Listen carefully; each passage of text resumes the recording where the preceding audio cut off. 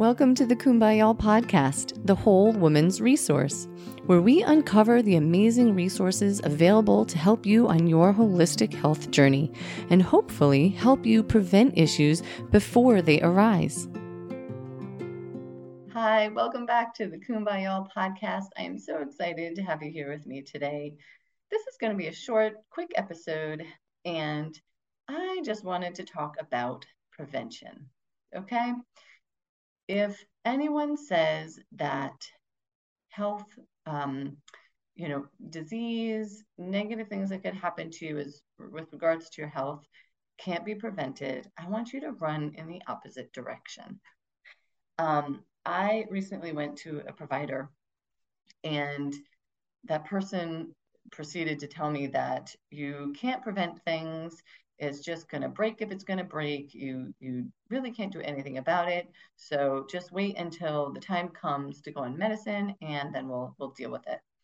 And it just blew my mind. So I got to thinking, wow, if someone would go to this provider and not know that that's not true, they would take that statement as fact, and then they would not change any modifiable factors. And so I had to come on. I had to tell you guys today that that's not true. Okay. That we can prevent so many things now when it comes to our health.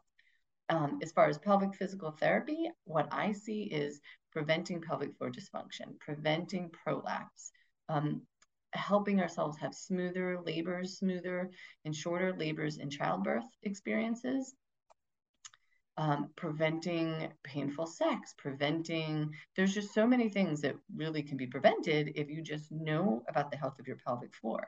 So think of going to the dentist. We go to the dentist in order to prevent cavities. We don't wait till our mouth is all in pain and infected and inflamed and just a crazy mess. We go every 6 months to prevent things.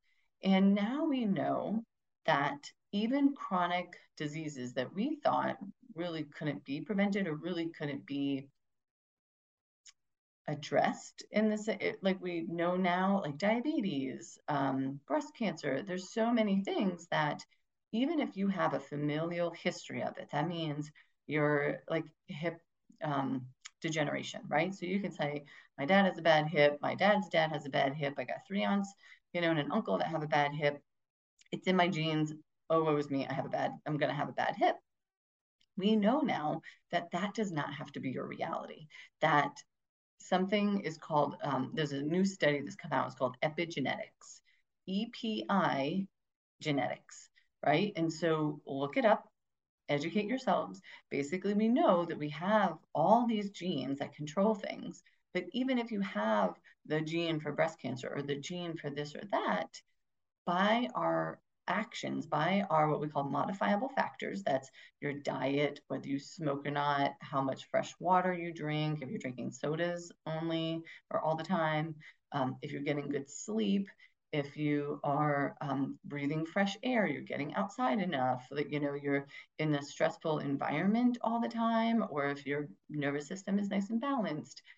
These things either facilitate the expression of those genes or not. And so what epigenetics is the study of switches. And so we know even though we have thousands of genes, we've got like millions of switches that control the genes.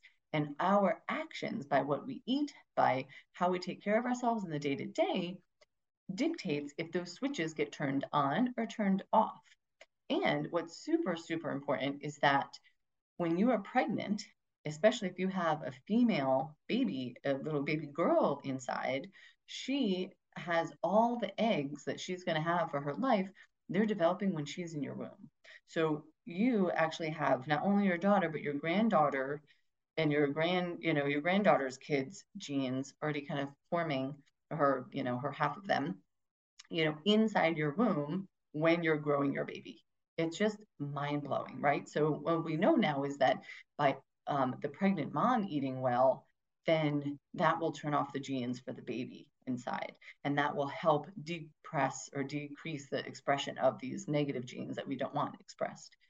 So all that to say that you can prevent things. You can prevent so much by the choices that we make. And let's review those choices. sleeping well, drinking fresh water, and mostly water. Really, anything besides water is not that super great.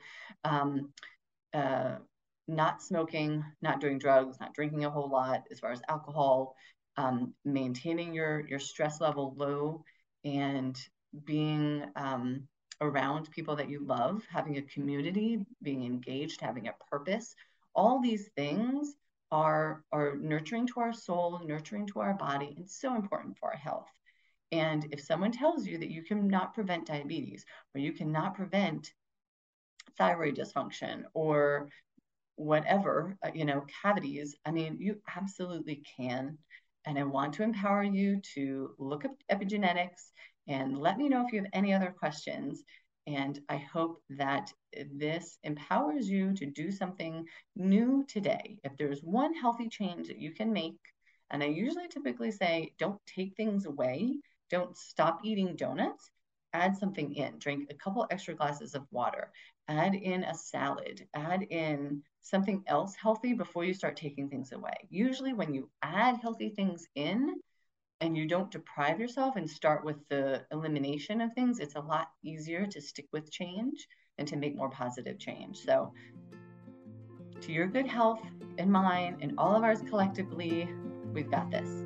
Take care. Do you ever wish that you could learn the essentials of pelvic health from an experienced pelvic floor physical therapist at a fraction of the cost and from the comfort of your own home? This episode is sponsored by Progressive Pelvic Education, your source for online courses to expand your pelvic health knowledge and promote optimal wellness. Pelvic health is wealth, and there is a lot of essential information about our pelvic floor that isn't taught in school. Learn what to do and not to do to avoid the inconvenience and pain of pelvic floor issues in a self-paced course you can take anywhere. Visit progressivepelviceducation.com to get access today. This content is for educational purposes only and is not intended to be medical advice. Please discuss any questions you may have regarding your health or medical condition with your physician or a qualified healthcare professional. Opinions of guests are their own, and this podcast does not endorse or accept responsibility for statements made by guests.